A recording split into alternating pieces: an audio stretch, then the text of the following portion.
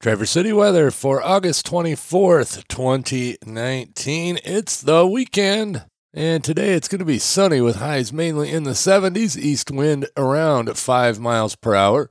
Tonight clear with lows mostly in the upper 40s, calm wind becoming south around 5 miles per hour.